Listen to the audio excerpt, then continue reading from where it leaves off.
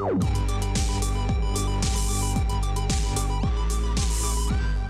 is The Refuge Project. Welcome to The Refuge Project. The Refuge Project is a place that we can have meaningful conversation in a safe place. And the band is back together. Yeah, I've never felt so safe. Right? Welcome to The Refuge Project, man. It's been a long time since the three of us been in the same room. For real. Yeah, man. We appreciate everybody that stepped in over the summer. Yeah. Whole summer. The summer was busy for everybody. Pastor Caesar, he's the resident youth pastor and chasing kids around the state. Yeah. Doing those things. And James has been that consistent fella, man. He's been there holding it down for us, man. Except for when I was in Colorado. Yeah, we appreciate you coming in and stepping in and making things happen. You can always get that text from James, like, podcast, what's going on? Let's get this, let's get it together. And then I keep thinking one of these weeks, one of you guys will text. Yeah. But every time I find myself after second service, I'm like, oh, I haven't heard anything. I guess I better find out. Oh, man. And then last 2 weeks, man, the COVID got me. Yeah, I got you, man. Yeah, COVID. It got me, man. And so I was out and really enjoyed the fellas that you brought in, the worship pastor and the young adults pastor. Good, real good podcast. And I thought I lost that episode. Yeah, that was scary, man. I felt so bad. Yeah, so that night I was setting it up. Right, we went to Caesar's house to record last week's episode. I don't know if we said that. So we're at Caesar's house, sitting in his kitchen, and I brought my computer and I was recording on my computer. And I, when I was setting it up, I noticed my computer was acting weird, and some of my icons that are usually on my desktop weren't there. And I was like, that's weird. And I brought my little hard drive that I save everything on. Like an external hard drive, and it wasn't the computer wasn't showing it anywhere. And I was like, that's weird. I was like, well, everything else seems like it's working. I guess I'll just save it to the desktop, whatever. And so we did the whole hour 20 whatever podcast and saved it all to the desktop and all. And I got home. I woke up in the morning and I went to start messing with the stuff, and Caesar texted something about the podcast. And I was like, yeah, working on it right now. And I was like turning on my computer and everything. And when I went to load up the session and all to edit it and everything, all of my tracks were there, like where all the recorded audio should have been, but none of the audio was there. And I was just like, what is this? And long story short, I had a lot of fiddling, restarting this and that, and a little tips and tricks. And I finally figured I made it happen. Eventually it finally worked. But my heart sank, man. After like 30 minutes of messing with it, I texted him. I was like, guys, I'm real sorry. I don't know what to it's not here. It was acting weird. I don't know. It's not here. And then, but luckily I got it to work. Well, it was funny because just like the text in our group chat right before that was Pastor Caesar going, hey, man, it was a great episode. Yeah, he was talking about how great it was. I'm like, yeah, it was great. Working on it right now. And if you would have lost it, right, I would have blown it up even more. It's like, man, that was the best episode in all podcast history. Yeah. And then after we had that one with Pastor Mark back when we first started where we recorded a whole one. Yeah. And just there's no memory card in there. Yeah. And like, I was like, I can't have this happen again. So speaking of that, is red right? Red means it's recorded. Okay, good. Perfect. Yeah. So we're rocking and rolling right now. One of the whenever we finished recording, man, Christian stayed behind for a while because we got talking about theology and it was really good, man. It's like that could have been a whole nother podcast, and we differed on some things theologically, but not on the main things, and I was afterwards, I just like told him like, man, how much I appreciate being able to have a conversation with somebody that has different theological views than me, and we don't have to fight about it.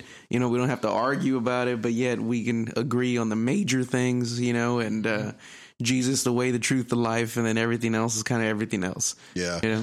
That's funny that you say that because I was just listening to a podcast the other day, and there's one guy that he's like super dogmatic of what he believes, and anything outside of that is the non-truth, Yeah. And Ruslan, I don't remember if you guys remember Ruslan. You might. It was on a Wednesday night. These guys were on tour, and they brought the big tour bus, and they came in and did a hip hop concert there. But he was one of the guys, and he's got a pretty big platform on social media and things now. That's kind of what he does. He's a YouTuber, and he speaks on a lot of different things. And so this guy was speaking on some of his videos of the things that he believed in. So Ruslan called him out. He was just like, let's get on, let's get on YouTube and let's talk about it, So they did. It was one of those things where Ruslan was just like, look, man, we agree on like 95%. Let's come together. Mm-hmm. And that guy could not do it, man. He was just like, no, we're going to agree on 100% or you're not saved. Basically, that's what he was saying, you know?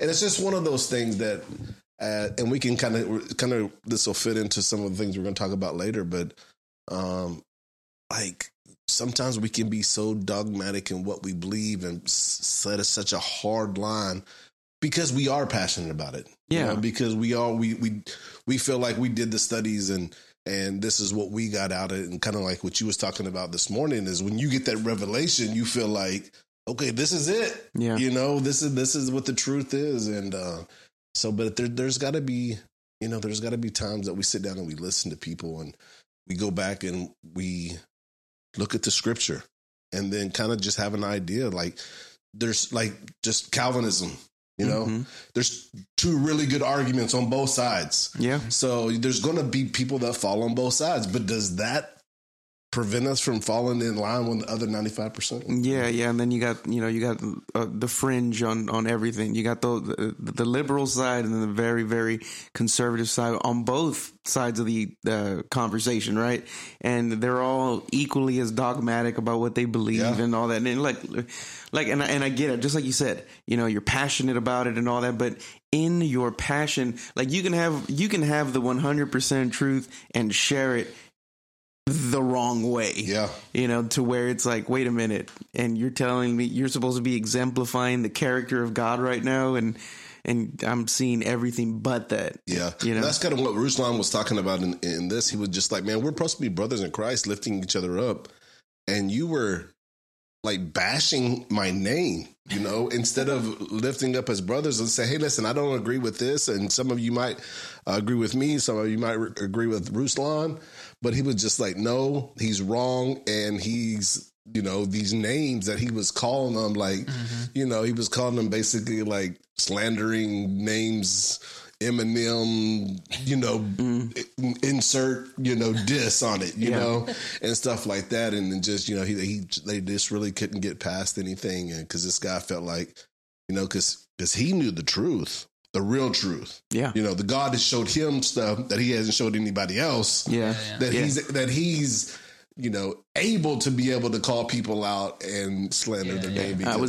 This week I had two separate conversations about that topic about, prophecy and being a preacher. I think prophecy is a kind of like an easy way out to go preaching. Like, cause you don't have to prove it. Like, you can say whatever you want, and you're like, that's 50-50 chance that you're going to get it right or wrong, right? And it riles people up, which is fine. I mean, I believe in prophecy. Don't get me wrong. I absolutely believe in prophecy and people speaking in the prophetic. The problem is a lot of people speak in the pathetic. And they just want to go. Yeah, thank you. Well, that was what was Steve Furtick stuff there, bro? Oh, was it? Yeah, he always turned the pathetic to prophetic. He always had the back-to-back, words or whatever. Yeah, man. And I'm like, I'm all for the prophetic and all that, but it gets taken a little bit out of hand, especially in charismatic circles. And I agree with it, but let's just kind of. I was having a conversation with a brother I love, older gentleman, definitely, an elder, not a elder in the church, but elderly. Right. And we were just talking about it, and I told him, look, bro, I study it. I look at it more so than other people, but why am I going to devote so much time and energy to this topic whenever I gotta talk to the kid that's strung out on drugs? And what do they care about Daniel's 70th week prophecy? Yeah. It doesn't matter at that point. Whenever a marriage is falling apart, and you're not going to tell them about, what the beast and the horns and all that stuff mean. It's like, no, let's get some practical theology right in front of you, and let's let God work through this real quick. Yeah, and that's the struggle in church today. The struggle in church today is where we between fire and brimstone and preaching where the Bible is practical in our life, right? And then some reason that there's two camps. One's fire and brimstone, or one's always doing the practical stuff, right? Yeah. Instead of like, we got to figure out a space in between and really just say, hey, man, if you're going to hell, if you don't follow these things, but at the same time, we need to know where the Bible's practical in our life so we can navigate it, especially as young people. Yeah, absolutely. But I'm sure we're going to touch on that a little more later on. Yeah. So, all right, what we got? Let's jump right in. Culture Corner. Yeah, this time I'm really going in. It's going down for real. About to go down. I'm up. No. You need a whole rap about how you're about to do it. That's funny. Like a whole rap. My Y'all ain't even ready for this. my first year as a youth pastor, we took these kids over to go camp in some kind of like silo looking things or whatever. It was like 2:30 in the morning and they wouldn't shut up, and all I hear, they're flowing, they're freestyling over there, and we don't have any spitters, you know what I mean?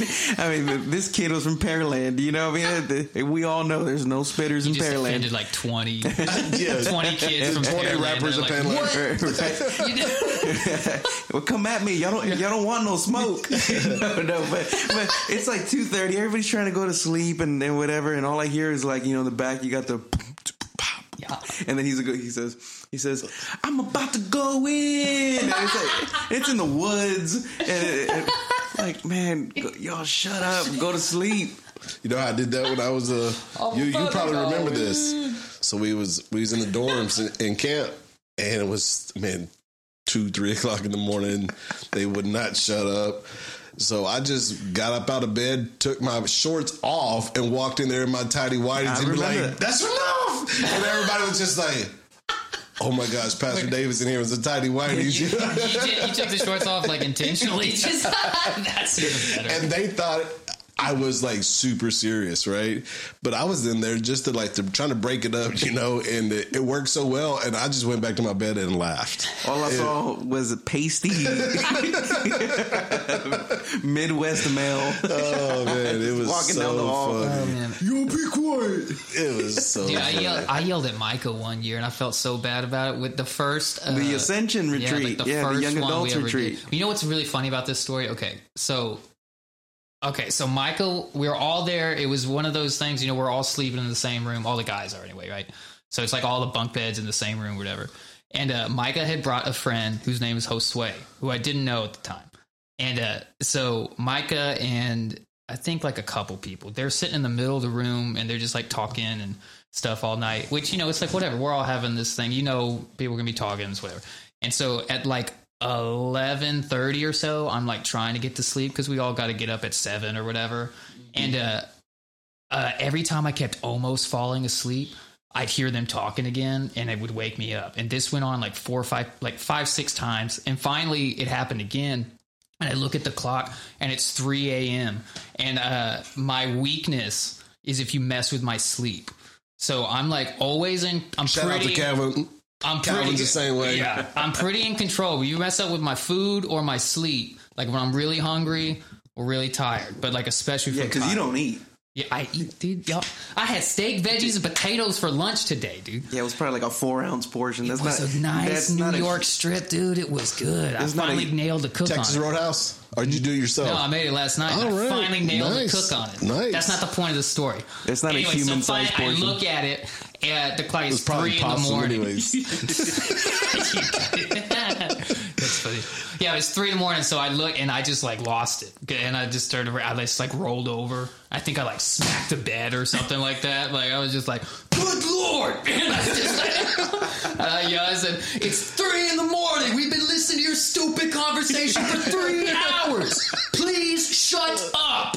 And I rolled over, and then nobody made a sound for the rest of the night. It worked. Yeah, but then I woke up in the morning at 6:45 or whatever, and I was like, "Oh man, I was yelling at people last night." I gotta face everybody. And I was like brushing my teeth and more. And Mark walks in the bathroom. He walks in and is like, slow clapping. He goes, "Thank God for James Nissen." And I was like, "What? No." And then like slowly, like one person kept coming. I was like, "Dude, thank you for saying something last night." Yeah, last night. And I was like, "No, and I was mean. I shouldn't." And I had to tell Mike on the way to I was with your breakfast. cousin Austin today, and we were just talking about how James is like the resident nice guy. Like he is always nice. I am, but except then, because then you're a jerk. Yeah. I told Mike on the way to breakfast, like, "Hey man, I didn't mean to yell at you guys." Sorry, man. He's like, "No, we shouldn't have been." I was like, "Oh," but the end of that story is like 3 years later. There's this new guy at work at my job, and I see him like walking up to come in to like his first day or something, and he kind of gives me like a little, "Hey, what?" like a head nod, Hey, what's up? Hey, y'all be quiet. And I just kind of gave him. I just was kind of like, "Hey, man, whatever." I didn't like hardly acknowledge him at all because I didn't think I knew him or whatever. But then like I meet him, and I'm talking, and he's like, "Yeah, you went to Elam. Remember we were at that thing together?" And I was like, "Oh my gosh, you're Micah's friend." And I was like, "Oh, dang." So then it hit me. He was the guy that came on the trip with Micah, and his big remembrance of me is him yelling at them every time James come around, he's like, "Hey, y'all be quiet." Yeah. I felt really bad. It'd be funny if you were yelling at somebody whenever he met you again. This guy's always, "Where's my chicken?" This guy's always yelling. Anyways, back to Culture Corner. Texas death row inmate got a reprieve Wednesday evening from execution after killing a convenience store worker during a 2004 robbery that he got a whole $1.25 out of. But his reprieve went all the way to the Supreme Court, and it was blocked. And he got a reprieve because they will not allow his pastor in there and hold his hand and pray out loud while they was giving him the lethal injection. So he got off because he got a reprieve. He's still going to be executed, but they're going to try to figure out if it is legal for his pastor to touch him as he gets the injection. Now the law says that he's allowed in the room, but no one except the state employee can touch the inmate while he's being injected with the... It would be crazy if he was like, "I want my pastor to inject me." Yeah, that would be nuts. That would be nuts. So he got a reprieve, and they're trying to figure it out. I guess this is not the first time that it's been to the Supreme Court, and so they're trying to figure it out. What rights does he have? Yeah, you know what I'm saying. I think that's one of the hard things that I was talking to my parents a little bit about this earlier today, and we try to give a lot of these inmates rights, and we're just talking different things about the electric chair versus the lethal injection, and I kind of got some different feelings about it, like. I almost feel like the electric chair is revenge for the family. You're torturing someone. Yeah. Is that really what we want to do? I don't know. Maybe. Like I told him, they were just like, "No, that is so mean." I said, "But if it was me, somebody killed me, how would you feel about it? You would feel a certain kind of way. Well, maybe he deserves that because he killed my son, And then on the other hand, as compassionate people, as Christians, do we want somebody to suffer? My thing is, I don't know, maybe we shouldn't even kill them at all. That's getting off easy. Yeah. I live with it your rest of your life in prison. And maybe that's hard. That's harder than dying, especially if you're going to put them to sleep and then stop their heart. There's nothing to that, Yeah. One thing for me where I stand on those issues is that God will forgive you. I believe no matter what you do, and if God calls you and you approach him, you repent and, you do what you need to do, God will forgive you, but that doesn't absolve you from what your responsibility to man is. And God is the one that set the governments in place. That's what his word says. Anything that is a governance over us, over our lives, and we are to obey the laws of the land. And the laws of the land mean if you mess up this way, you have a civil responsibility to pay up. Yeah. And God will forgive you. I 100% believe that. Yeah. But man will not. And where I stand right now, that's okay. You do the time, or you do the crime, you do the time. Yeah. And I think that was one of the big things when we was talking to Brother Calvin when we was in here. Yeah, I was going to bring him up. I think that, like, he was really hesitant to really speak out on some of these things because he was almost celebrated, during that time, because we all knew him as the redeemed man. Mm-hmm.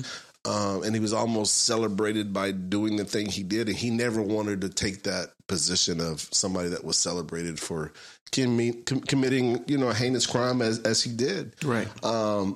So it's just one of those things. Now, he went through the process, right? And he got what he got, and he did, he did the time for what it is. Right. Yeah. And I think that's something, that I was being selfish about, saying, no, bro, you don't have to do this. Mm-hmm. But in his eyes, that he had to stand, for what he done. Right.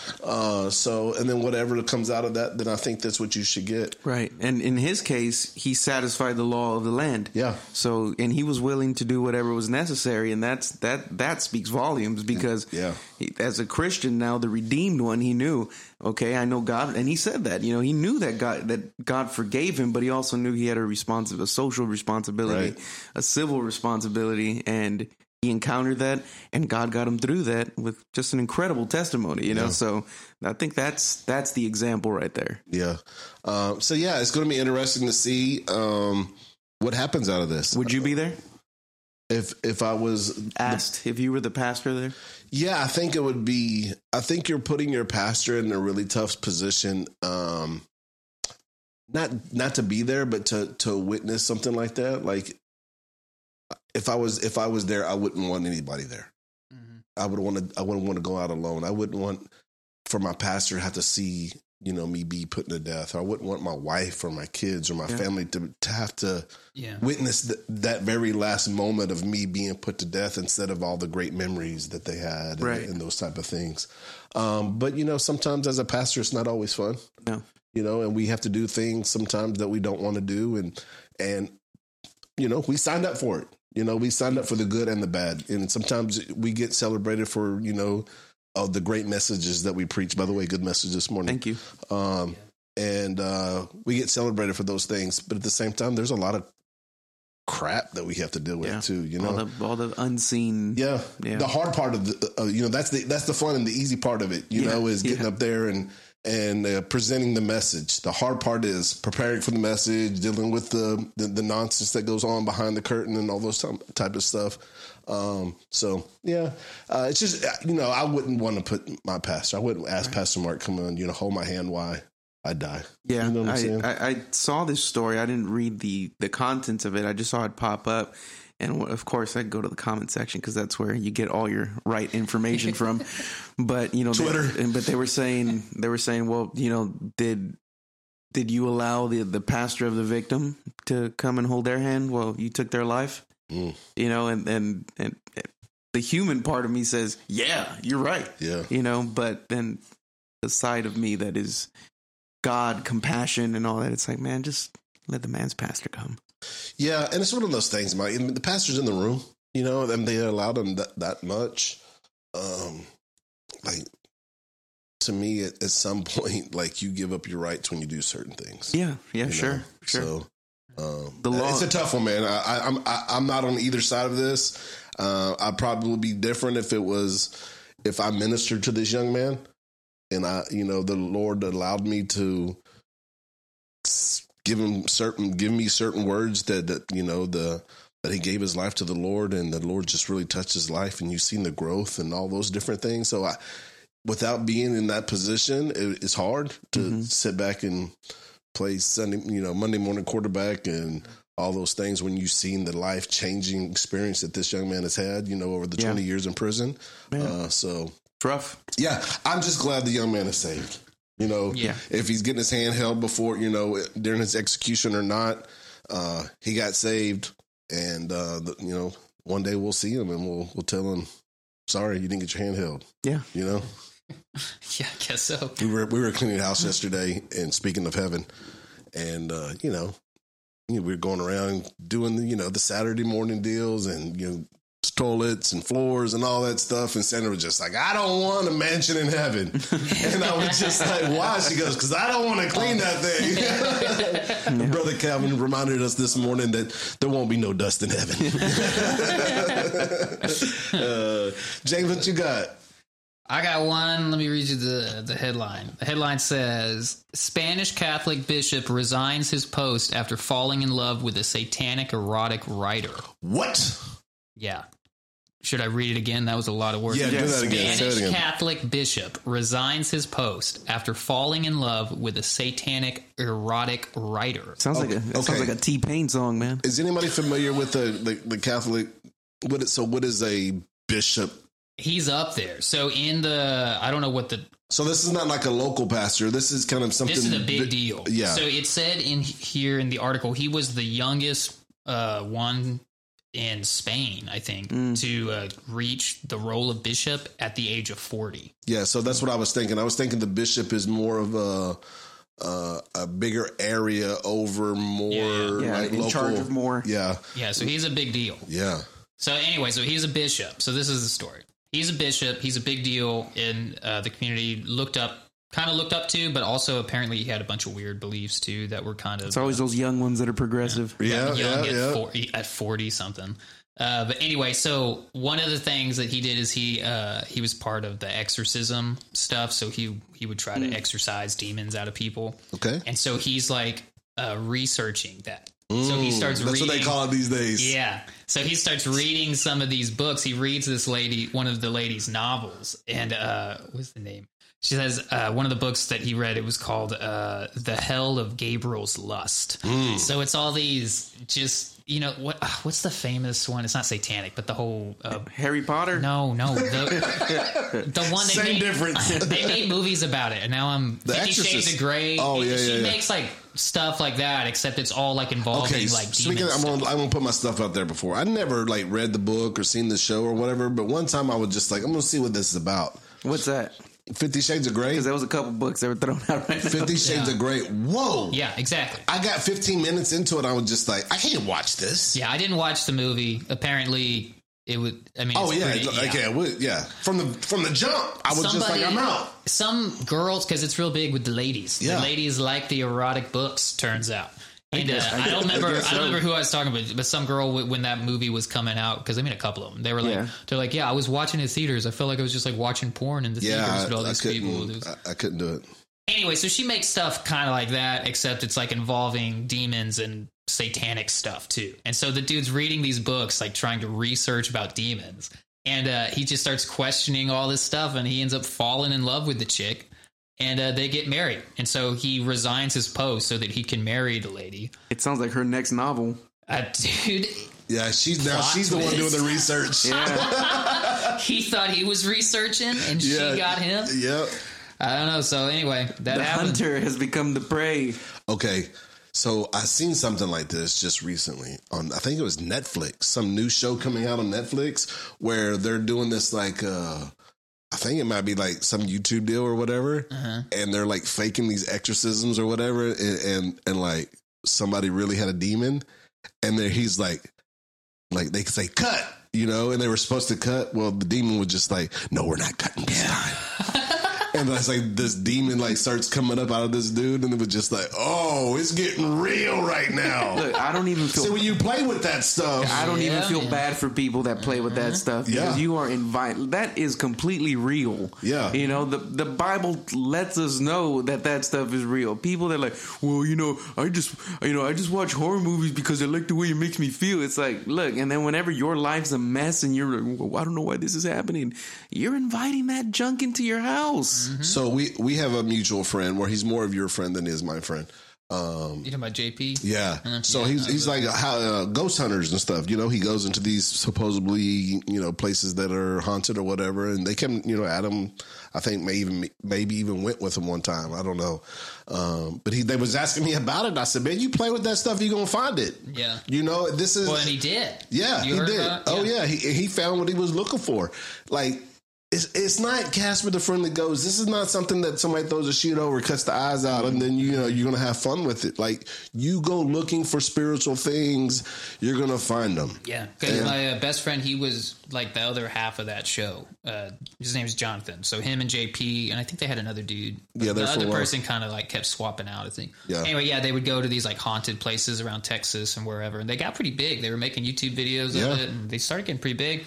And they were talking to Netflix about making some show or something. And so it was like going good or whatever.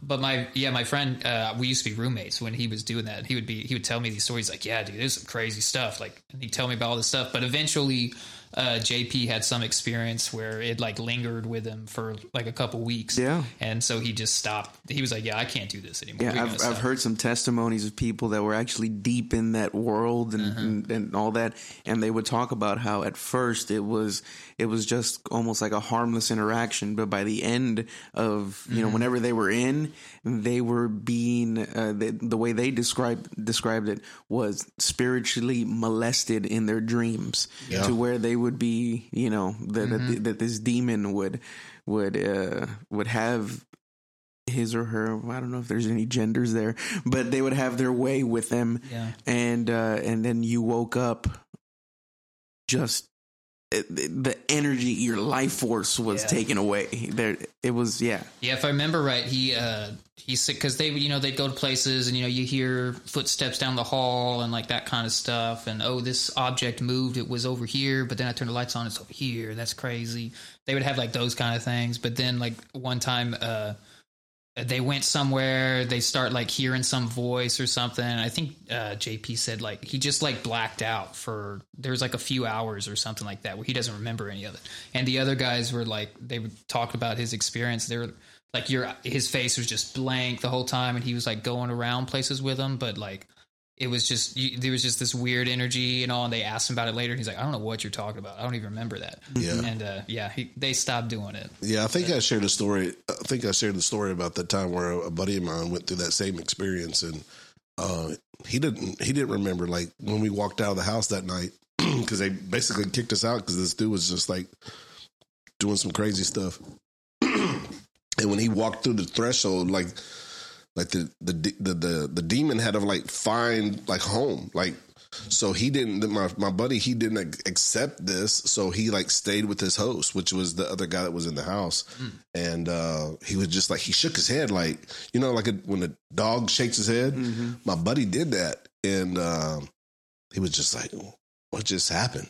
So then we started telling the stories and the different rages, and him looking across the room at this young lady and telling her all her deep, dark secrets about what her uncle did to her when she was young and stuff like that. And he started coming around, and it was just like, it was super intense, super intense. Well, it turns out this Catholic priest is into that. Yeah. And he left the church to go hang out with it. That's like that's like an elevated form of sadomasochism. It's whenever you enjoy the.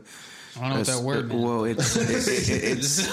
it's kind of like that sounds scary. It doesn't sound good. It's like it's that torture sex stuff. Yeah. To where you like pain being inflicted and all that. Funny story. One of the ministers in our church. Funny story about torture sex. Yeah. So here's a funny story about sadomasochists. No, one of the ministers in our church was telling me a story of years ago that years ago this she was a young lady at that time, used to come to the church, used to minister to her and everything.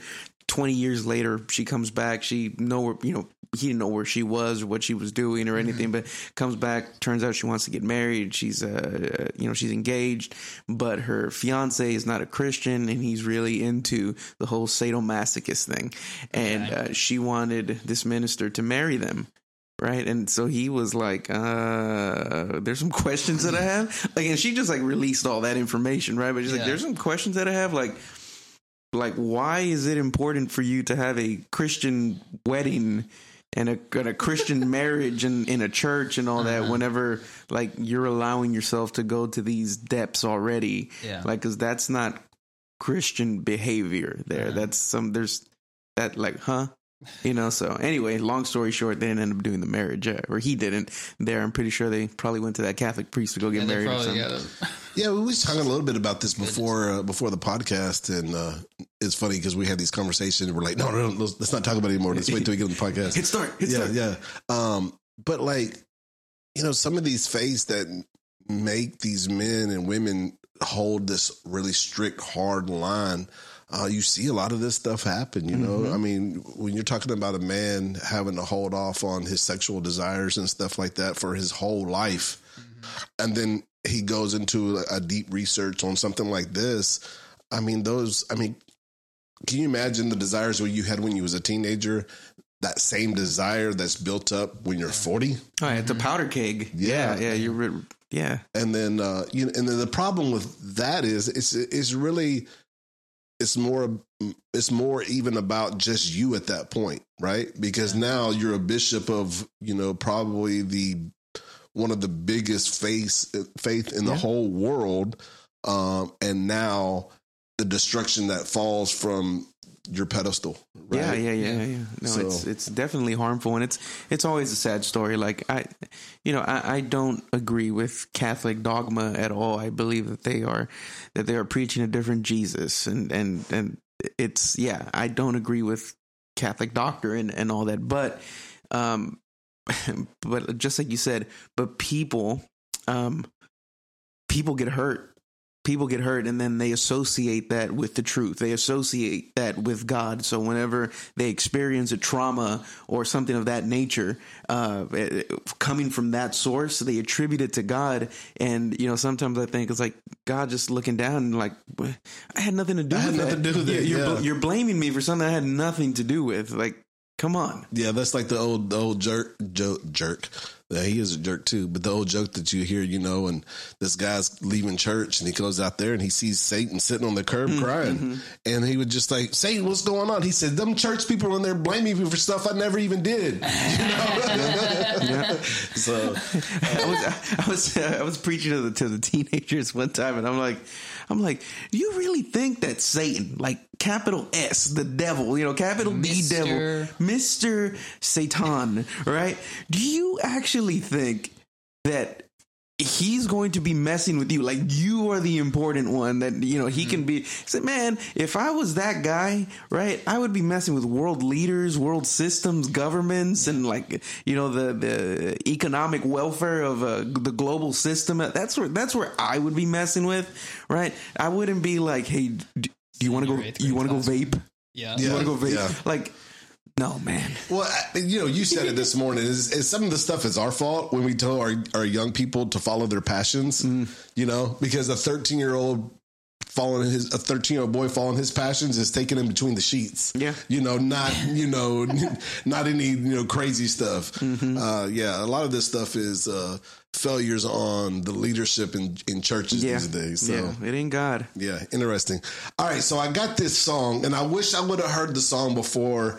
And I don't want to talk bad about the people that did the song, but I'm kind of jaded a little bit because of the video. But let's just listen to a little bit of the song, and then we'll kind of comment on it.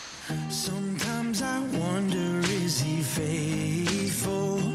Does he see me in my trouble? Does he understand?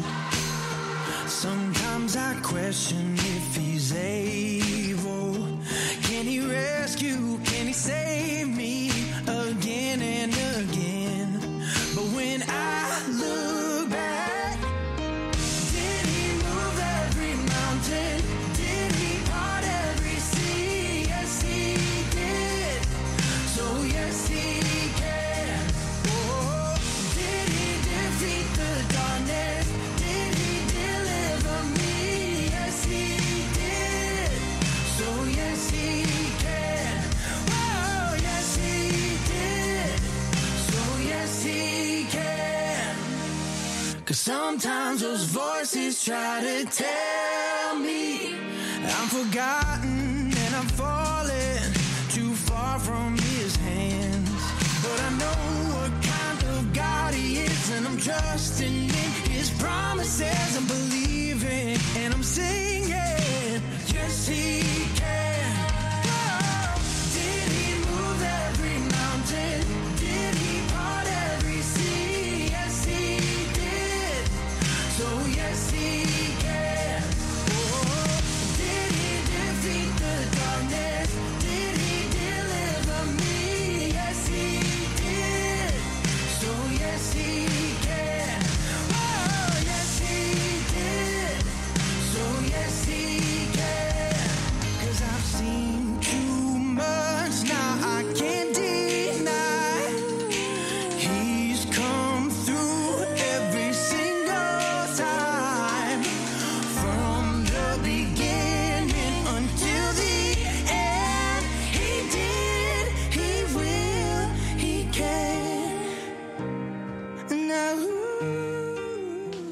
That is Kane. Yes, he can. And I mean, I feel like the song is a good song. Yeah. I feel like it's done well. It's got a, a good feel to it. But I think the video just did me wrong. I don't know why. I was looking upside down, so I was missing the first part of it. Where he was like at a school or something? He was at a coffee shop, and they were getting all the coffee shop thing together, and then it transferred, like, it went through like different scenes of this group going and helping people get through whatever they're going through. The little boy was missing the basketball shop, and they showed up, and then he got the power. He made the basketball, and then a guy was running, and he was getting tired, and then they showed up, and God come through again. And it was just one of those things. The guy was going through, therapy on his knee, and then he was really struggling, and then they show up, and then God gave him the power to keep pushing on. And so, yes, he can, God can bring you through anything. And I don't know, man, I think the song was good, but I wish I would have heard it before I seen the video of all the corny orange stuff going on and that type of stuff. I don't know, man. Sometimes the visuals, when they sit down, even when you see certain commercials, you're like, who got in the conference room and said, that's a good idea? Yeah, that's a great idea. That's a great idea. And I know some of this stuff is just, these young people getting together and they think it's a good time. And well, the video looked like a cult. I'm just saying they look like they were a part of like some Jesus. Right. Like, it was all like the same color. You felt like you was in like a Hallmark fall festival movie. Yeah. Everybody's wearing oranges and different things like that. So I don't know. Have you ever seen that documentary? I think it's like a Vice documentary on Siberian Jesus. No. Yeah, no. There's a Jesus imposter, or he claims to be Jesus. And I did. Yes, in Siberia. Oh, that dude was weird. Yeah, super weird. And but no, he's got a gigantic. Wait, is it Siberia or is it Siberia? Australia? Australia, I think it's something Australia. Of course, because that's where Jesus would be. Down under. Yeah. Anyway, no, it's a crazy documentary, man. Like people follow him; they believe he is Messiah. And so does he. Yeah. He's just off, man. And but he has some really like ties to some world leaders and different things like that. So very interesting. Anyways, today we're going to talk about a podcast that's out right now, and I suggest you go out there and listen to it. It's The Rise and Fall of Mars Hill. And I'm drawing a blank. What's the pastor's name? Mark Driscoll. Mark Driscoll. Yeah, and it's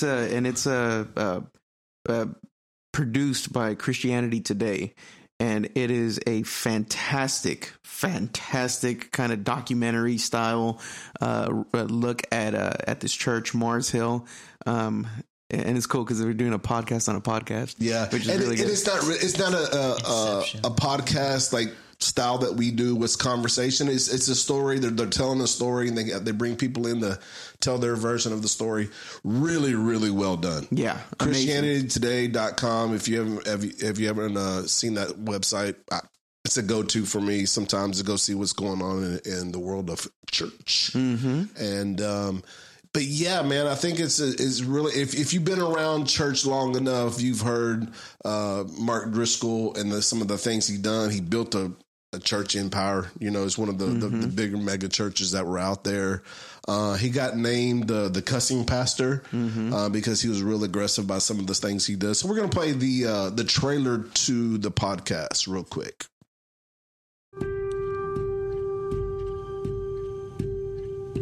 The total of Christianity is Jesus. It's all about Jesus.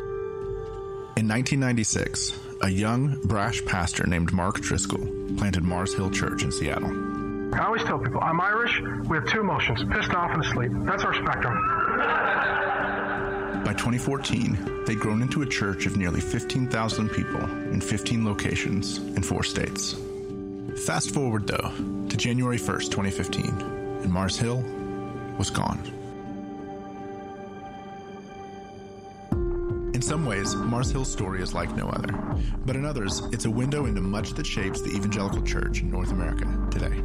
There's a body count of young pastors whose ability rose them to prominence before their character was ready for it. The prevailing justification for pretty much all the carnage to happen within Mars Hill was, hey, look at the fruit. What we see on platforms, on social media, on Sunday mornings, can often be a veneer hiding a culture that's much more complex and sometimes ugly underneath. He could demand absolute obedience, and he did. So you question him, you're out. If you're not with us, you're against us. And yet the ugliness gets tolerated because what's happening in a church like Mars Hill can be so stunning. I'm in the tank baptizing people. Like, they were just coming in the clothes. It was overwhelming. We didn't have towels. We didn't have shirts. It was beautiful. And so then you're like, so I got yelled at in the meeting. But on the whole, pretty amazing week. From Christianity Today comes a new podcast, The Rise and Fall of Mars Hill. It's an exploration of the story we think we know, a story about power, platform, and fame. But it's a bigger story too. We want to understand how this keeps happening, and we want to take an unflinching look at the cost of this phenomenon. You served on a staff like this, and you didn't really think it had an impact on you, but 2 years later, you find yourself in my office talking about a little bit of depression and a little bit of anxiety. And by the way, I have these constant headaches, and I'll say, well, that's trauma. It just felt like death. There is a pile of dead bodies behind the Mars Hill bus. And by God's grace, it'll be a mountain by the time we're done. You either get on the bus or you get run over by the bus. Those are the options. The Rise and Fall of Mars Hill. Subscribe today wherever you get your podcasts. That was pretty intense right there. Yeah. Yeah. So a couple things. He said, either you're on the bus or you get ran over by it. Yeah.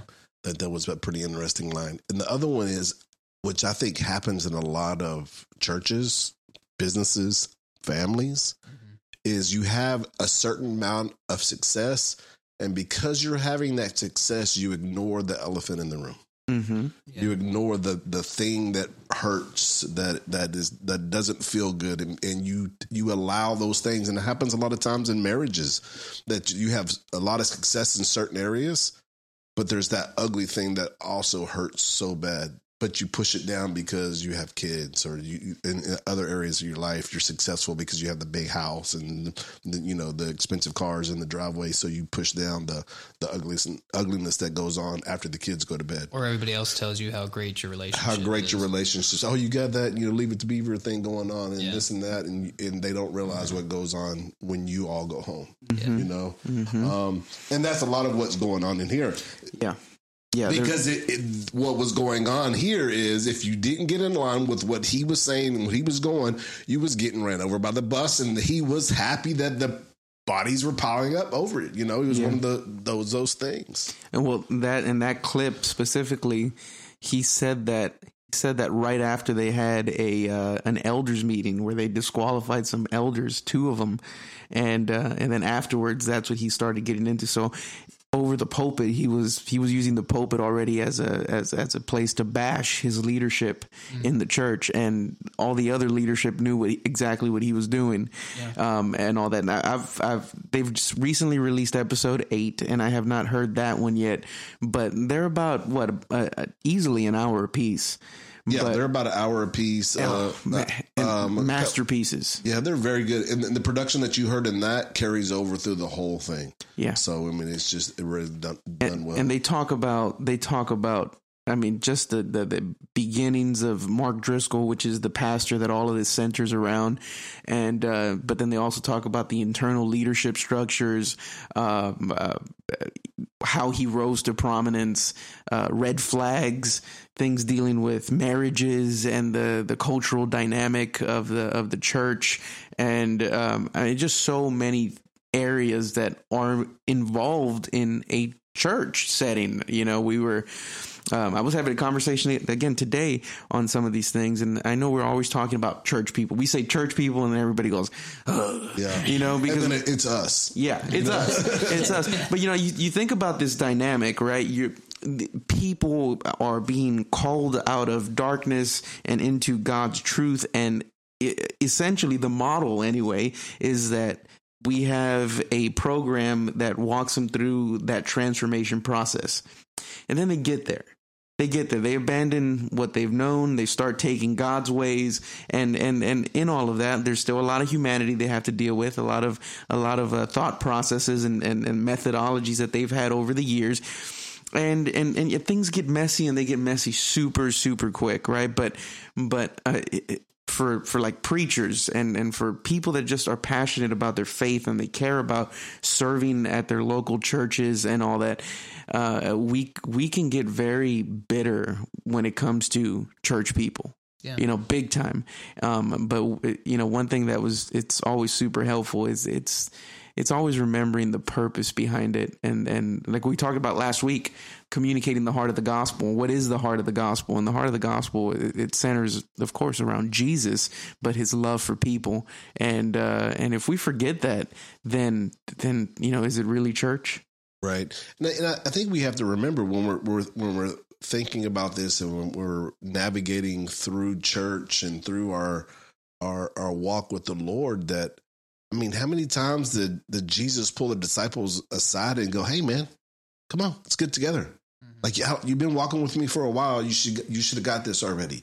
You know, and he pulls them to the side. And it's the same way with the leadership in the church. Like, once you begin to peel back the onions, you really find out that even the leadership sometimes, hopefully it's not your pastor, but I'm talking about leaderships of ministry and different things. Guess what?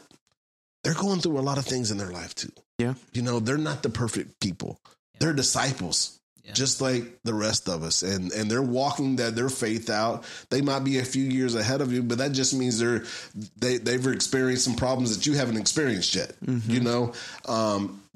And I think when we get in trouble is when we stop listening to the people around us.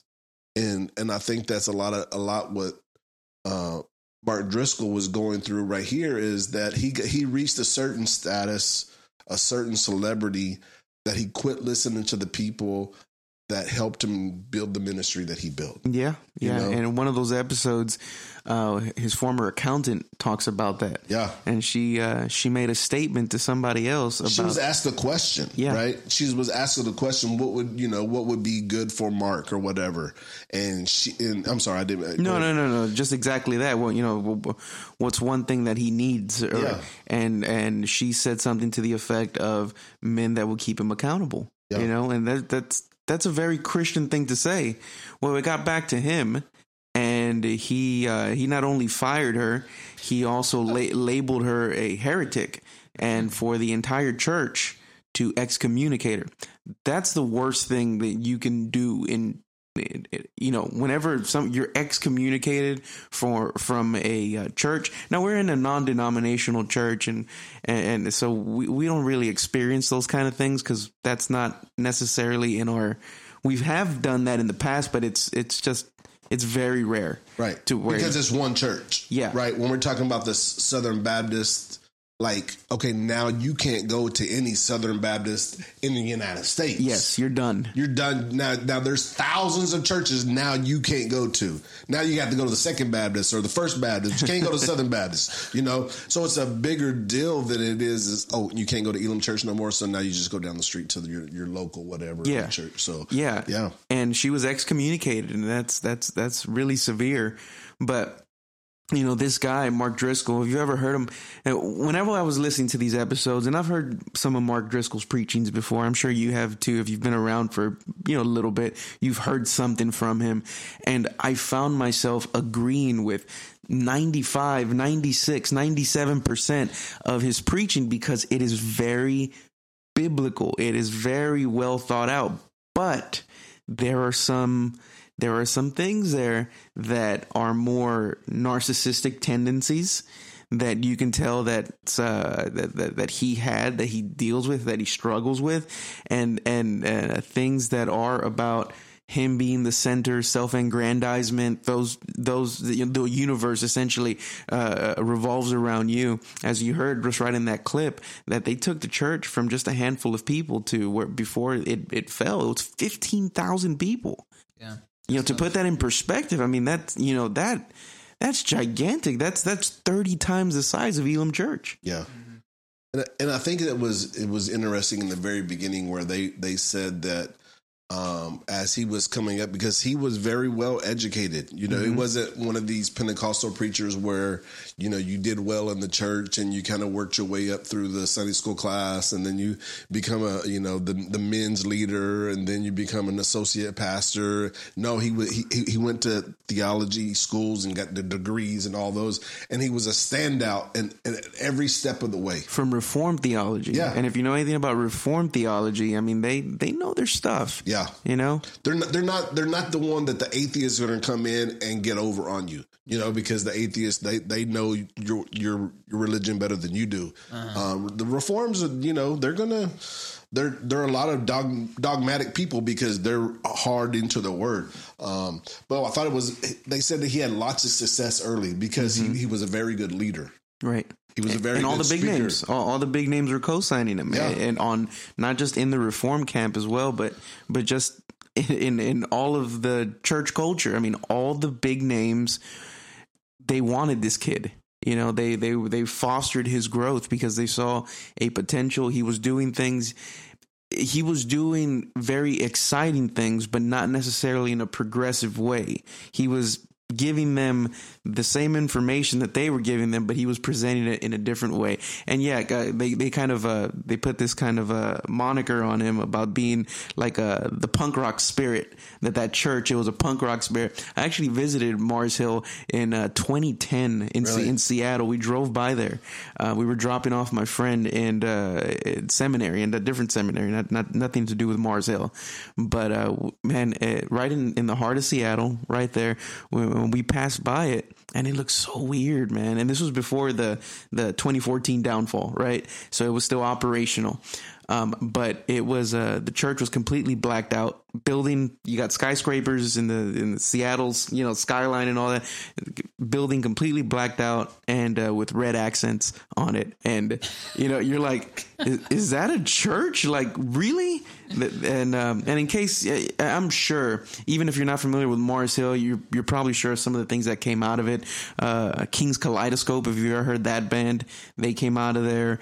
Really? Yeah. I think. Well, he really promoted that punk rock culture. Like he really went out and found some of those people and was bringing them into the church, and they were wearing the black leather stuff on stage and the crazy wild hairs and different things like that. Yeah. So he was really promoting it. And even some of the more conservative people that were coming into the church, they were like put off to it. But at the same time, like the way he presented the gospel, there was no foul in it. Yeah. You know, so they looked past some of the crazy stuff because of the successes of the church, because the gospel was being presented in the correct way. Right. And this was a time before social media as we know it, a time before YouTube, a time before, you know, any of this stuff. Now you look at any church's live stream now and you got a whole bunch of cartoon characters on the platform. Right. But that wasn't the case 20 years ago. Right. This is before the sneakers and preachers and all that stuff. Before all of that. So this is, you know, and yes, even though you got places like, cause like Lakewood 20 years ago wasn't that way. Right. You did have Hillsong, but Hillsong was nowhere the global presence that it is today. You know, so it was really on the cutting edge of this kind of progressive encounter the culture, but with a very weird Reformed theology. Like, it made a lot of sense. It drew a lot of people, and he is a very dynamic preacher. Like, you want to listen to him. Yeah, I still enjoy his messages. Like the older stuff that he's done, it's very relevant today. But it got to the point where something happened, because they even talk about it into the podcast where at first he wasn't even like, he was totally against the mega church, right? That he was going to take the local church and he was going to invest in them. And, you know, the people they would talk about how like how gracious that he was with his time and his money and his home, and he lived close to the church. And as people would be in, you know, they would visit their, like, say your husband went into the hospital, he would open up his basement and give them a place to stay and really invest in them and go to the hospitals. And he would do all this stuff early on. And so the people had nothing but great things to say because he was doing the local pastor thing, right? But there was a time where it switched, that he started getting into, and I forgot the gentleman's name, that Rick Warren. Yeah, his ministry books that came out. So he really started getting into a lot of the Rick Warren stuff. And Rick Warren, and if you don't know about Rick Warren, he's a global pastor. Yeah. You know, he's got churches from the East Coast to the West Coast, and from China to the Arabic nations and different things like that. So he's really started to get into that stuff. And then that's when something clicked, something changed, and when he was going to build his own empire. Yeah. You know, and that's when people really started seeing the difference. Yeah, and then one of the biggest, we heard it right in the beginning of that clip there, where it was talking about how whenever all this responsibility and all this attention comes your way, because there is a lack of character that is yet to be built up in you because of lack of accountability and people holding you, holding your feet to the fire and making you answer for some of the things that you do. But because your character is not formed, you're going to eventually fail. And that's monumental for anybody in leadership, whether it's in church or not. The moment that we become a God unto ourselves and that our word is final and everything, that's the moment where it's all going to go wrong for you. You know, and it's easy to come by, because I remember earlier in my ministry, when I was a couple of years into the youth pastor thing, and I really started hitting my stride. Yeah, my stride, my ministry stride. And then something happened to my preaching where I went from just being an okay and I don't want to say this. Flex. Go ahead. I'm really not flexing at all. But something, see his arms right now. He's just something happened over about a 7 or 8 month period where my preaching went to a different level. Not that it's great, but it went from one level to another. And I began to really get my stride there. And people really started coming after me and saying, hey man, you know, you're my favorite preacher, and man, I can't wait till you preach next time. And, you know, I'm going to go back and listen to your old stuff. And they're really just pumping me up, man. And if it wasn't for my wife, man, I could have really fell off into that stuff, you know? But when she started reminding me, not that I was going anywhere, but she seen the praises coming. And then before it even started, she would just like, remember who you are. Yeah. Remember where God has brought you from. Remember but also look where you're going. And so I had those people in my life that really leaned into me at a time that it could have went either way. Yeah. You know, and as leaders, you could do one of two things. You can listen to the people around you that are challenging you. Maybe you're getting a little bit too liberal with the word, or maybe you're using too many of the scriptures, half of the scripture, ... Yeah. You know, and you don't want to go into the second half because it doesn't fit in your message. Or, and I'm not making fun of anybody, but you use the certain translations that fit better, you know, and we all do it. It's not that we're trying to pick and choose what the Bible says, but we're just trying to, you know, get our point across so everybody can understand it. But sometimes you use it to your advantage instead of using what the gospel says. Right. Right. And then, you know, whenever you're talking about being put in that kind of position to where you have an authority over people, it is a drug. You know, James, you know this as well as being on the stage. Drugs. About drugs and no, it's just. But there is this natural high, the dopamine hits that you know are naturally created within you whenever you share something that you are are passionate about, and then people are reciprocating that energy back to you. And because of the nature, especially in church, of what that is, you know, you're talking about a relationship that is the deepest possible relationship you're ever supposed to have, and that's with you and God. That you are elevated to this point of where they see Jesus, then they see you, and then it's them. And they put you as the leader in that transaction, and a lot of responsibility now is on your shoulders. And that's why, like, in this last year or so, we've done, how many stories have we done where pastors have had some moral failure or something? Yeah. It's so easy. And especially if your character is not built up, manipulation, it's so easy to manipulate people. Yeah. You can manipulate people to do whatever you want if you put the right carrot in front of them.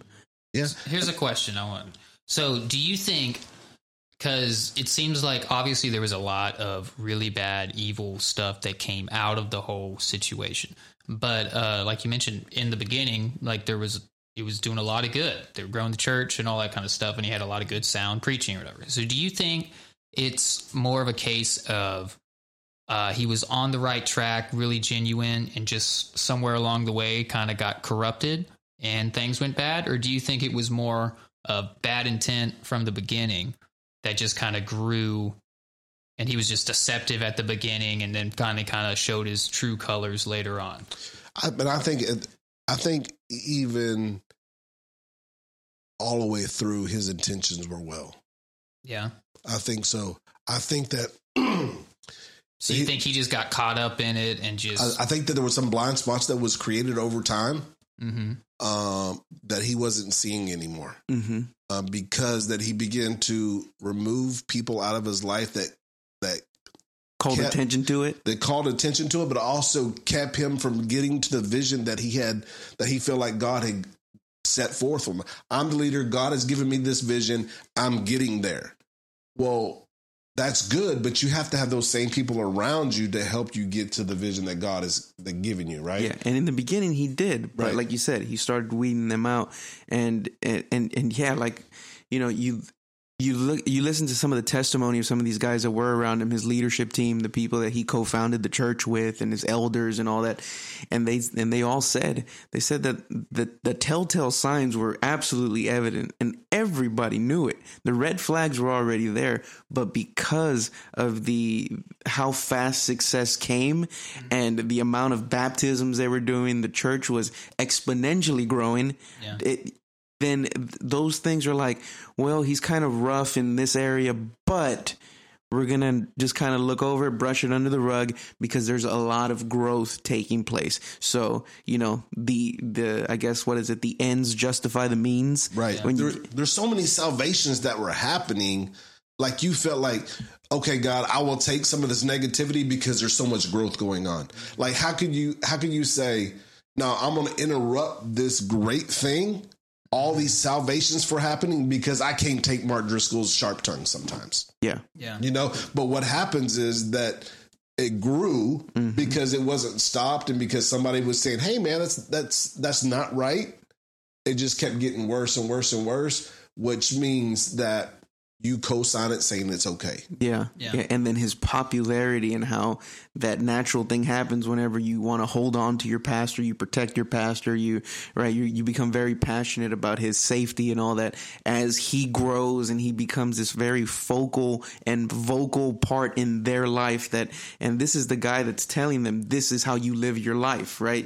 That your fan base gets bigger, they get more passionate about it. So whenever there's any kind of pushback from anybody saying, no, we need to go back and kind of review this, what's going on here, then it's so easy whenever you have your fan club, right, to say, you're just attacking our pastor. That's not the spirit of God. Yeah. We need more unity in the church, blah, blah, blah, blah, blah. Yeah. And we can't, that's not the way that big boy church is supposed to be done. What was his upbringing like? Did he grow up in the church? No. He had alcoholic father, I think so. And then, so when did he get saved? College, right? His wife him and his wife started seeing each other in college, and she kind of like started letting him go to church. And I think it was kind of a rough deal there for a little while too. And then something finally snapped, or he began to see the truth. Yeah. Described as always a man's man. Yeah, always a man's man. And that's something we really need to get into. But, we talk about this like this is something that, happens to other people and other churches and other things. But, 10 years ago, maybe a little bit longer, we dealt with some of this stuff in our own church. We had a youth pastor that, and this not mention any names or anything like that, but we had wondering if y'all were going to bring that. Yeah, up. we had a youth pastor that had some of the same issues. That was, had a master's degree in theology and had all the right credentials. Had a huge. I mean, he probably had the largest youth group that we've ever had. Mm-hmm. Yeah. And I heard somewhere around 200 students at one time on Wednesdays. Yeah, and I mean, he had if you walked in, it looked right. Yeah, I was there. It felt right. Yeah, I mean, you served along with them, but there was some things that were going on that were just not right. It's funny because looking back, because I was like 17, I guess, at the time.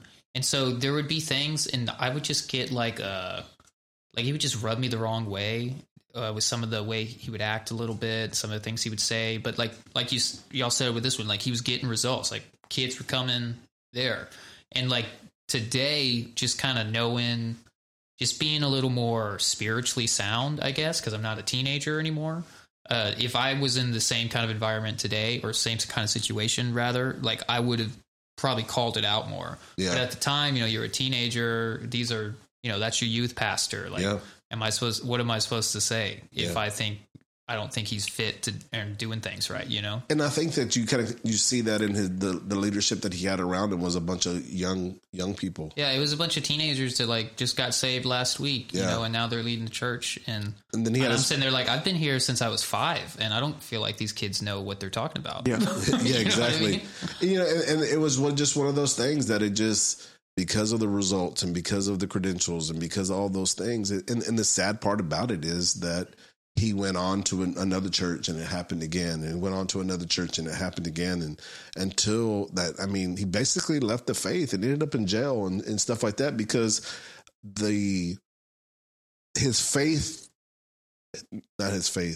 his knowledge was learned. All that was really set into him, and people were, from his colleges and all those things, they were really pouring into him on that side. But who he was as a man, either somebody failed to pour into that part of it, or he rejected it, know? And I think it's probably both. Yeah, probably both. And he had parents that both of them went to church and they was in ministry, but we don't know what was it really like behind doors. Yeah. I mean, and I remember, and y'all would know this young man if I said his name, but like very influential man in our church, and of course, as a youth pastor, things that other people don't know, because the kids come and they like, Pastor David, let me talk to you about something. Mm-hmm. And, he's like, my dad cussed me out all the way to church. The kid probably deserved it, because he was being a teenager. But when you find out who the father is, it was just like, oh no. Yeah. And this is what the kids are having to deal with. They're having to deal with, this is who my dad is in church, and everybody respects him and all these different things. And then at home, they're being cussed out. Yeah. Yeah. And I just remember the youth pastor you're talking about. I remember he would like have conversations with me where he was just like looking for all this approval and like this validation and stuff. And he would be like, and I was never mean to the guy. We was nice. We're cool. We was fine or whatever. But like, it was always this like nagging, like, please tell me I'm doing a good job. Please tell me how great you think I am. And I just wasn't doing that stuff. And he would say, like, he'd be like, do you even like me? Do you like me? I don't feel like you even like me and stuff. I'm like, what are you talking about, dude? Like, and that's so funny, because I would never ask anybody that question. Yeah, I'd I would just be afraid they'd be like, nah, bro. I've had youth come and tell me, I don't like you. But I didn't not like him, and it's not like I don't like him now. I mean, I haven't talked to him in 10 years or whatever, but it was just I wasn't, he had literally over 100 kids just falling at his feet, basically you're the greatest thing ever. And I was just yeah, whatever, sure. What time you need me there? I'll be there. Wait, that was me. And so he wasn't getting that. And you could just see all this insecurity and all these things that just weren't fulfilled coming up in him all the time. And as a teenager, you're like, why is this guy the dude who's leading me? Yeah. Right. You know what I mean? Yeah. That's funny that you say that, because I was having a conversation with my parents today. My parents came over and we just was talking for 3 hours, which is always awesome for me. But we were talking about, somebody said something to my mom, and I was telling her, as a pastor, you're expected to be a counselor and all these other things. Mm-hmm. So by fire, you learn certain things. You learn how to be a counselor, and you always hear it's not what they're saying, but you're trying to figure out what they're saying, what's behind that, and what's the meaning of what they're saying. Why are they saying it? Yeah, because what they're saying is not the issue. It's the result of the issue. Mm-hmm. Yeah, right? So it wasn't he needs to, it wasn't, do you like me? It was why do you need to know that I love you? Yeah. You know what I mean? So there's a void in his life somewhere. Yeah. And I think Driscoll was probably going through some daddy issues. Oh, yeah, that's big why time. he was a man's man. That's why I'm the biggest dog on the block, and this is, this, y'all going to follow me. If you don't like it, bounce, because there was a void in his life of his dad. And that calls out to, especially whenever you're looking at reform, that's more often than not, it's very conservative thoughts, right? Politically, socially, whatever. It's a very conservative mindset that usually follows reform theology. So whenever you got somebody that's coming onto the scene, and especially you got to remember during this time in the church world, that's whenever the whole seeker-sensitive movement was really hitting.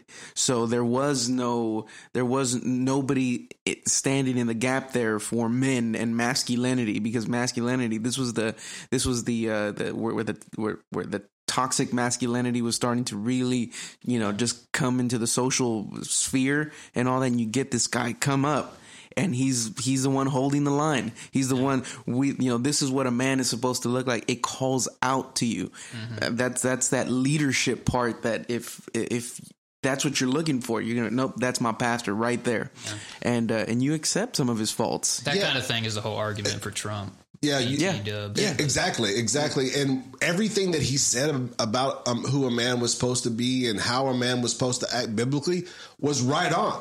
Mm-hmm. He called a meeting to hit the men of his church, and it was back in the day when you had message boards, and he had this avatar of whoever this this guy was. There was this one avatar, and this guy was super brash, and you peas, you need to be here. If you're not here, but don't come to church on Sunday. This is for the men of the church. And then there was Mark Driscoll avatar. It was just the pastor. You guys need to be here. We're going to speak into your life. Well, it comes out both of them are him. Yeah. And so he's balancing this man's man and getting into their stuff. And then there's a pastor on the other side. I think at one time he forgot what avatar he was, and he was really went in on him as him. Crazy. But what happened in that meeting was he basically called these men out and said, look, you are supposed to be the leader of your household. And then you're telling but you can't tell your wife that, she needs to do all these things when you're making her work 40 or 50 hours a week. Mm-hmm. You can't have both. You need to be the man that God has called you to be. And after all this stuff, after he went in on them for 3 hours straight and just tore them from, one end to the other, the guys actually came out of it. And to this day, even after all of these things that happened, these guys are the best thing that ever happened to me. Wow. Mm-hmm. Because he taught them what a man of God was supposed to be.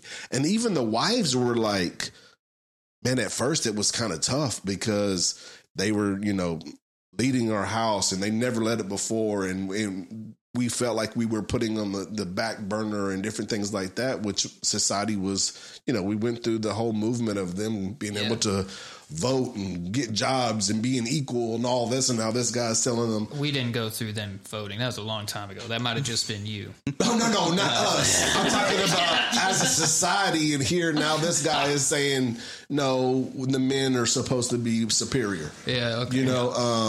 So, but even to this day, even the women were going, yeah.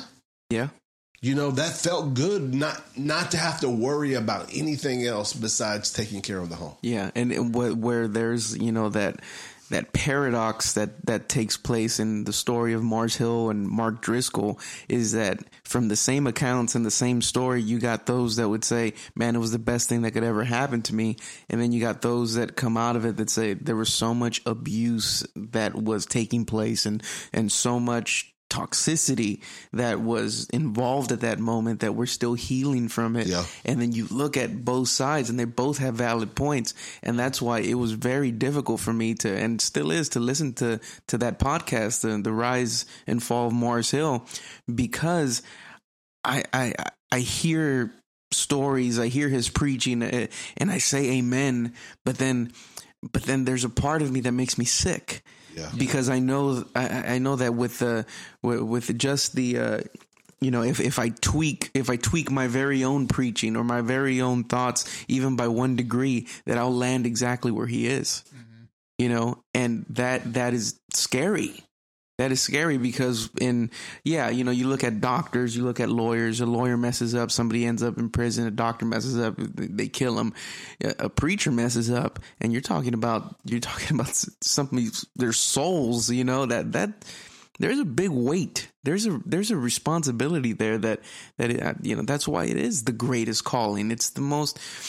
It is because you're dealing with people's souls, their eternal souls. Yeah, it's the avalanche effect, right? Because if you want it or not, as a leader, you're placed on a pedestal, mm-hmm. right? And the people are looking up at you. So when you fall, when you make mistakes, it's the avalanche effect. Mm-hmm. The things that you do fall downhill, and they create havoc below you, mm-hmm. and hurts and pains and different things like that. And you feel like you're covered up by the sin of this man, and you can't breathe because of the sin of him. Mm-hmm. You're covered up by his sin, and it's just like the snow that's rolling down the mountain. Yeah. Power team pastor, what's his name?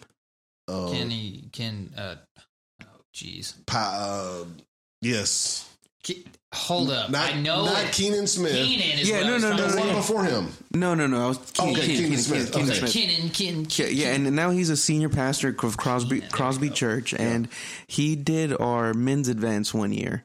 And I remember him talking about this concept, and he says that throughout your life and your successes, you're going to have a lot of people taking off their hats to you. He said that's not a bad thing for preachers and for people that have that kind of responsibility. Said where it gets bad for you is that whenever you pick up that hat that they've taken off for you and you start wearing it like you actually are somebody, right? And I've seen that happen too many times to people in the church, whether they have a pastorate or not, where they experience some spiritual successes, they're doing good, and then they actually think that there's something now. That this only works because of them, mm-hmm. and then you see the influence around them and how people big them up all the time, and it's almost like they're encouraging this behavior that they are just not spiritually mature enough to see yet. Just kind of like what you were talking about, that youth pastor. Mm-hmm. Now, I never met that guy, right? Because that was right before I got to Elam, right? But even to this day, somebody that some old schooler that's there, they're like, oh yeah, by the way, when so and so did this, or look, I wasn't even here when that, and I still hear stories about some of the, I still get backlash from that, and I'm like, mm-hmm. how? I've never met the dude before, but yet the effects of just some of the tomfoolery that he was involved in there and what he was doing. Because how long did he pastor? 9, 11 months, something like that. Like a year or something. Yeah, it was under a year. Yeah, that I I do know. And yeah, but like I hear stories, and this guy was hitting on different people, on teenagers, on married women, on that was a trial by fire because I was the pastor that followed. Yeah, that, right. Yeah. So, and I was used to do it, and I think that like this is important, especially when you have a fall like of a church. Like, how do you meet the needs of the people that are left? Mm-hmm. Right. And then that's where I came in, because there was those youth that as I was preaching literally looked at me and said, when is this other youth pastor coming back? Yeah. Mr. Dynamic, 200 students in the building. Yeah. His last message was him ripping his shirt off in this dramatic end, and I forgot about that. And I'm never ripping my shirt off. I remember being like, what are you doing? Yeah. But you walk down the hall in your tidy white. That was later on. So it was like this dynamic, like, now what do I do? Like, I've never been in this situation before. I've never been in a ministry where I had to pick the pieces up. And so I came at it one way, like I would always do ministry. And then I had Miss Chris, Richardson. She came to me and she was just like, hey, David, can I talk to you? And, I served next to Miss Chris, and so she had my ear and I trusted her, and she was just like, hey, man, this is not working.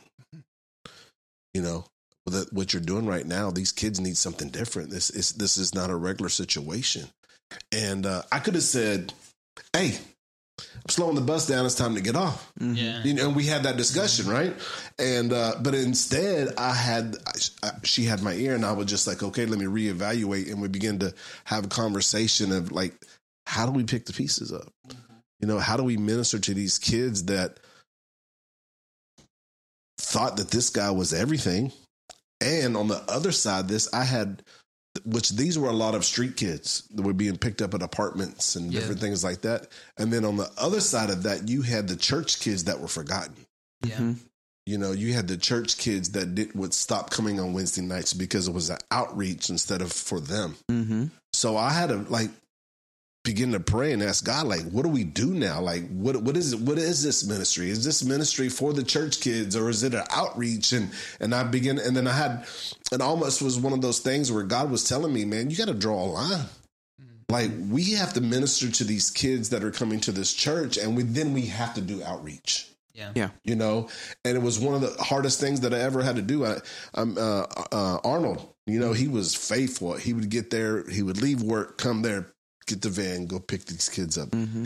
And they would treat him bad, and say, just terrible things to him. And the hardest thing I ever had to do was tell him, no, we're not picking these kids up anymore,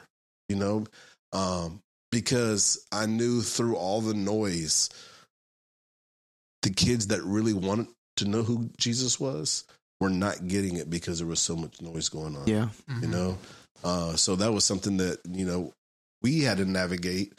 And it was the same thing that when Rick Warren came on to the last day of, Mars Hill, he was just saying, today's the last day before you go off and you do your own thing. And basically all the churches that were a part of Mars Hill split off, and they were going to be their own churches, and they were going to have their own pastors. And when he was saying those things, it reminded me of that situation. Mm-hmm. Now we have to pick up the pieces, and we have to minister to the people that are, that were in the accident that had nothing to do with it. Yeah. Yeah.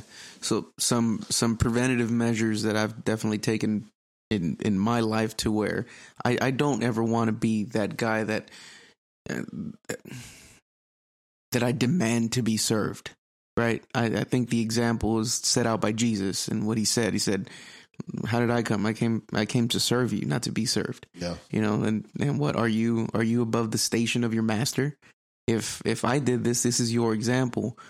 Whenever we see preachers take this exalted position, and when they're too good to carry their own Bible to the platform, that vacuum a carpet, plunge a toilet, yeah, get dirty, And that's those have always been red flags for me whenever I see that, and because that's not the way I serve, and I know why I serve. I've had this conversation with multiple people throughout the years, but it's a question of humility, right?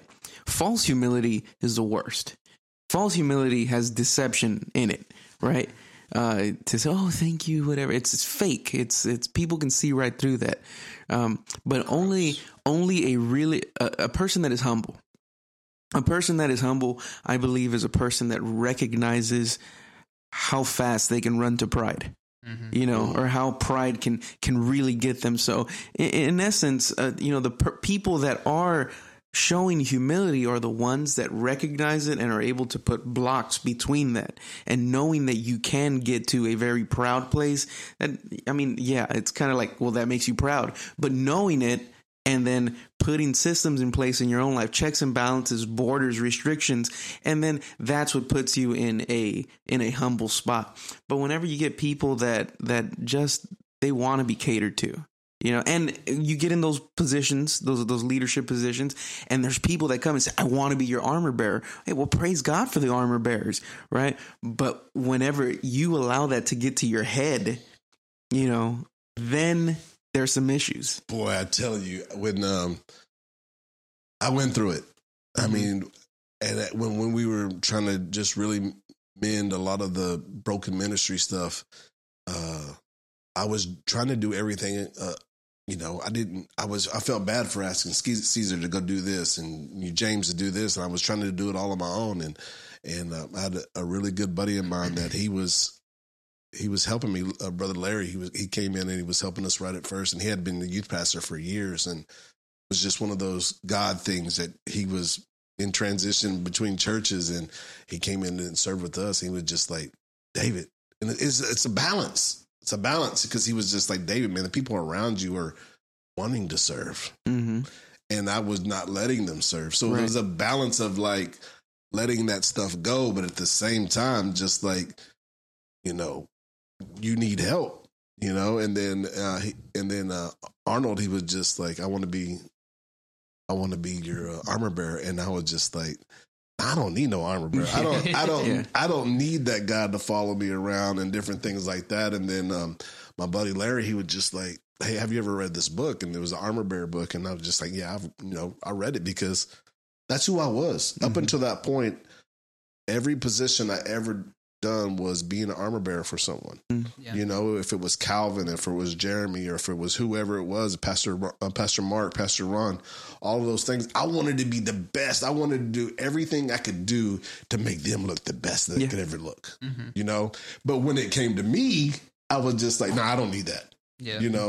And when I began to read the book again, and I gave it to Arnold, and I was just like, hey man, can you hold up to these things? Can you do these things? And, but it was one of those things that was easy to come out on the wrong side of that. Yeah. Yeah.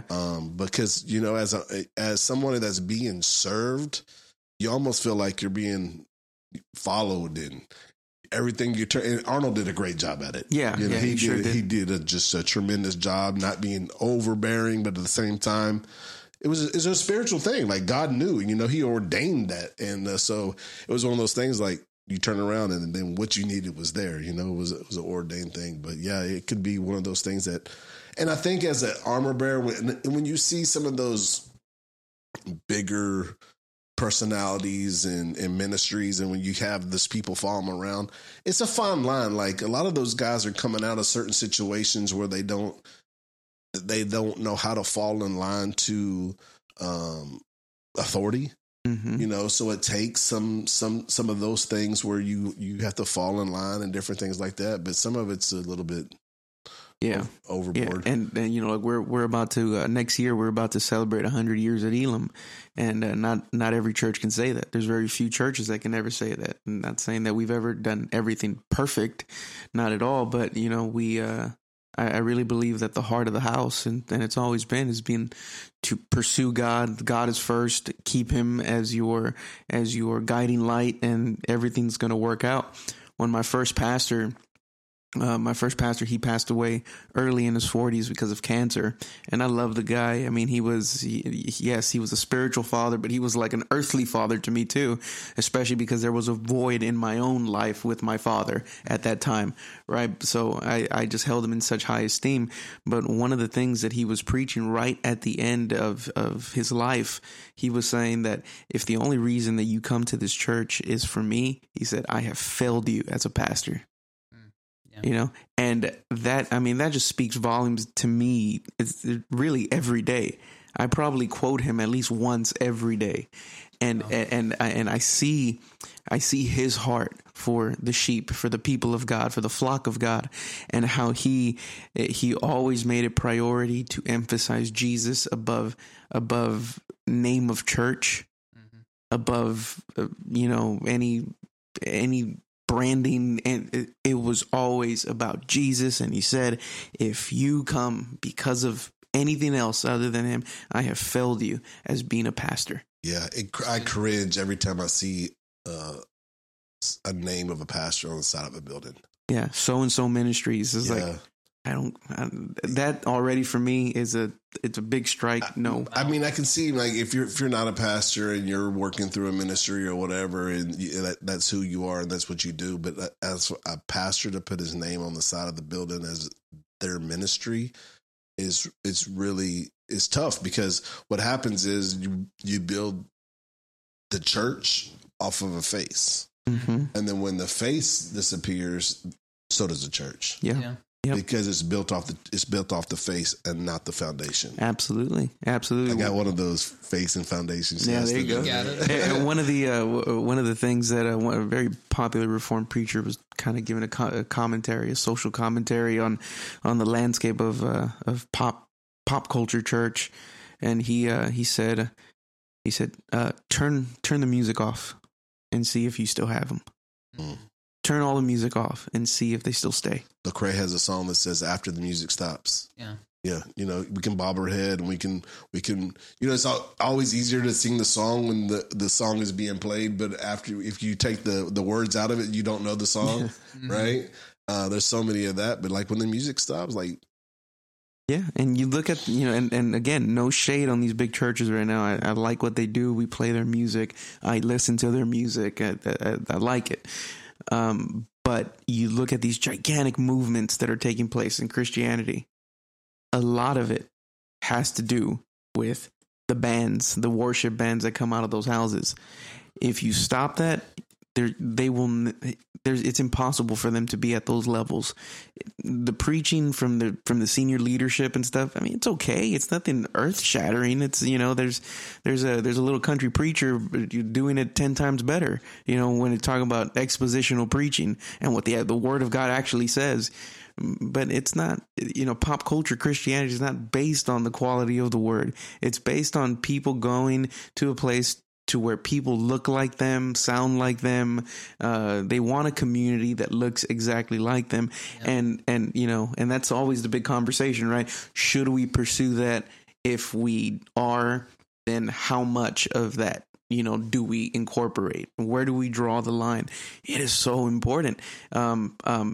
Because again, I think it's all manipulation, right? I think it's all manipulation, whether it's for financial gain or just for the accolades of people respecting you, of you being held to such high esteem. It's a drug, and preachers, a lot of preachers, they feed off that. You see a lot of narcissistic tendencies in preachers, and I see it in myself. I see it in myself all the time, and I got to stop it. Yeah.